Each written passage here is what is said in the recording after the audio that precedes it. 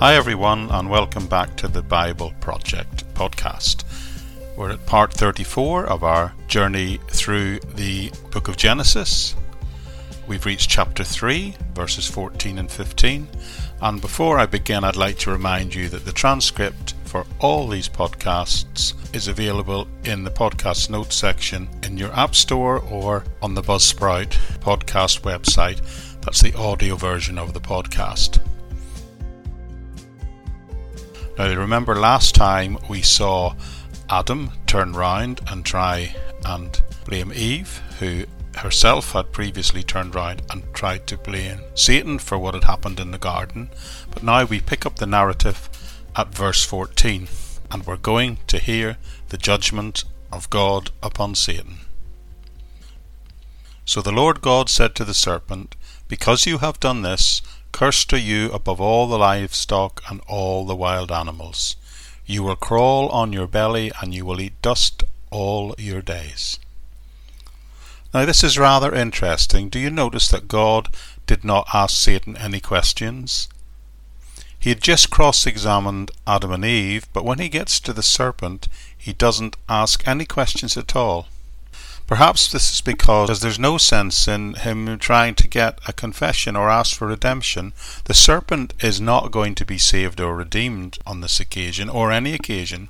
Satan is to be cursed, and the punishment will correspond to the crime. You see, the serpent had exalted himself above humanity, therefore it was now his destiny to crawl on his belly and eat dust. Now, many Bible teachers have come to this passage and suggested that this is the point where the posture of the serpent gets changed. So 3 things are going to happen to Satan as represented here. He's going to be cursed, he's going to crawl on his belly, and he's going to wallow in the dust as a sign of his defeat, his utter defeat. Now the next verse is one of the most important verses in all of the Old Testament. Genesis 3:15, which says this, and it's God speaking, "And I will put enmity between you and the woman, and between your offspring and hers. He will crush your head, and you will strike his heel." Now look at the language used here. The idea being symbolized here is one of utter defeat and humiliation. Satan is going to be conquered, vanquished. He's going to be defeated, utterly defeated. But also note that God says that there's going to be hostility, an ongoing hostility between the woman and the serpent. Now Satan no doubt believed at the point at which he persuaded Eve to obey his word rather than God's word, that she and her offspring would now be loyal to him. But not so. God promises to put in place a generational hostility between Satan and the children of Eve. Open hostility between Satan's seed and Eve's seed. Satan's offspring and Eve's offspring. So what does this mean? Because we know Satan does not have any physical descendants. So who are the seed of Satan as they're being described in this passage?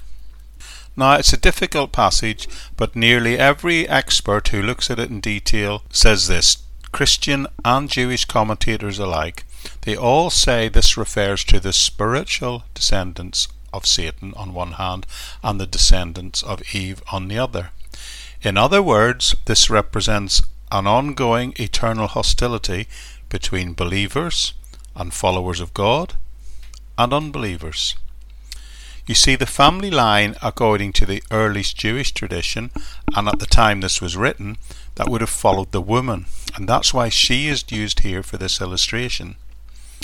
In other words, this is predicting the eternal clash between believers and unbelievers, or how some have described it as the universal, eternal battle between the kingdom of darkness and the kingdom of light, the battle between nothing less than good and evil itself. If that wasn't interesting enough, God then says this, "He will bruise your heel, and you shall crush his head." Now, this is where it gets really interesting, because we are told for the first time in the Bible that this universal conflict will eventually narrow down to a battle between 2 individuals. The imagery here is taken from the idea of a man stepping on a snake's head, and to do this is clearly a symbol of delivering a final fatal blow. So the he is the individual from whom this fatal blow will come, and that person we've identified is going to be the seed of the woman. All the main commentators agree that this is going way beyond the narrative story of a battle between a woman and a snake in a garden. This is a symbolic reference to the Messiah as the one who will come and ultimately, utterly defeat Satan. I think it's clearly saying Satan may appear in the short term to have some sort of victories by the bruising of the heel, but the Messiah, Jesus, will win the war, and will do so with a total victory, to the point of crushing the head of the opponent.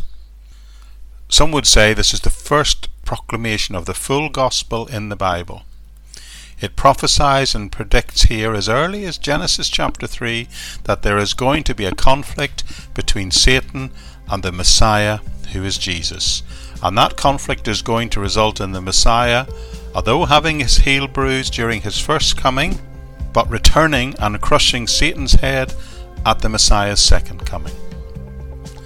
Satan had tried to use the woman to destroy humanity, but God would use the seed of that very same woman one day to destroy Satan utterly. And we leave it there for this time.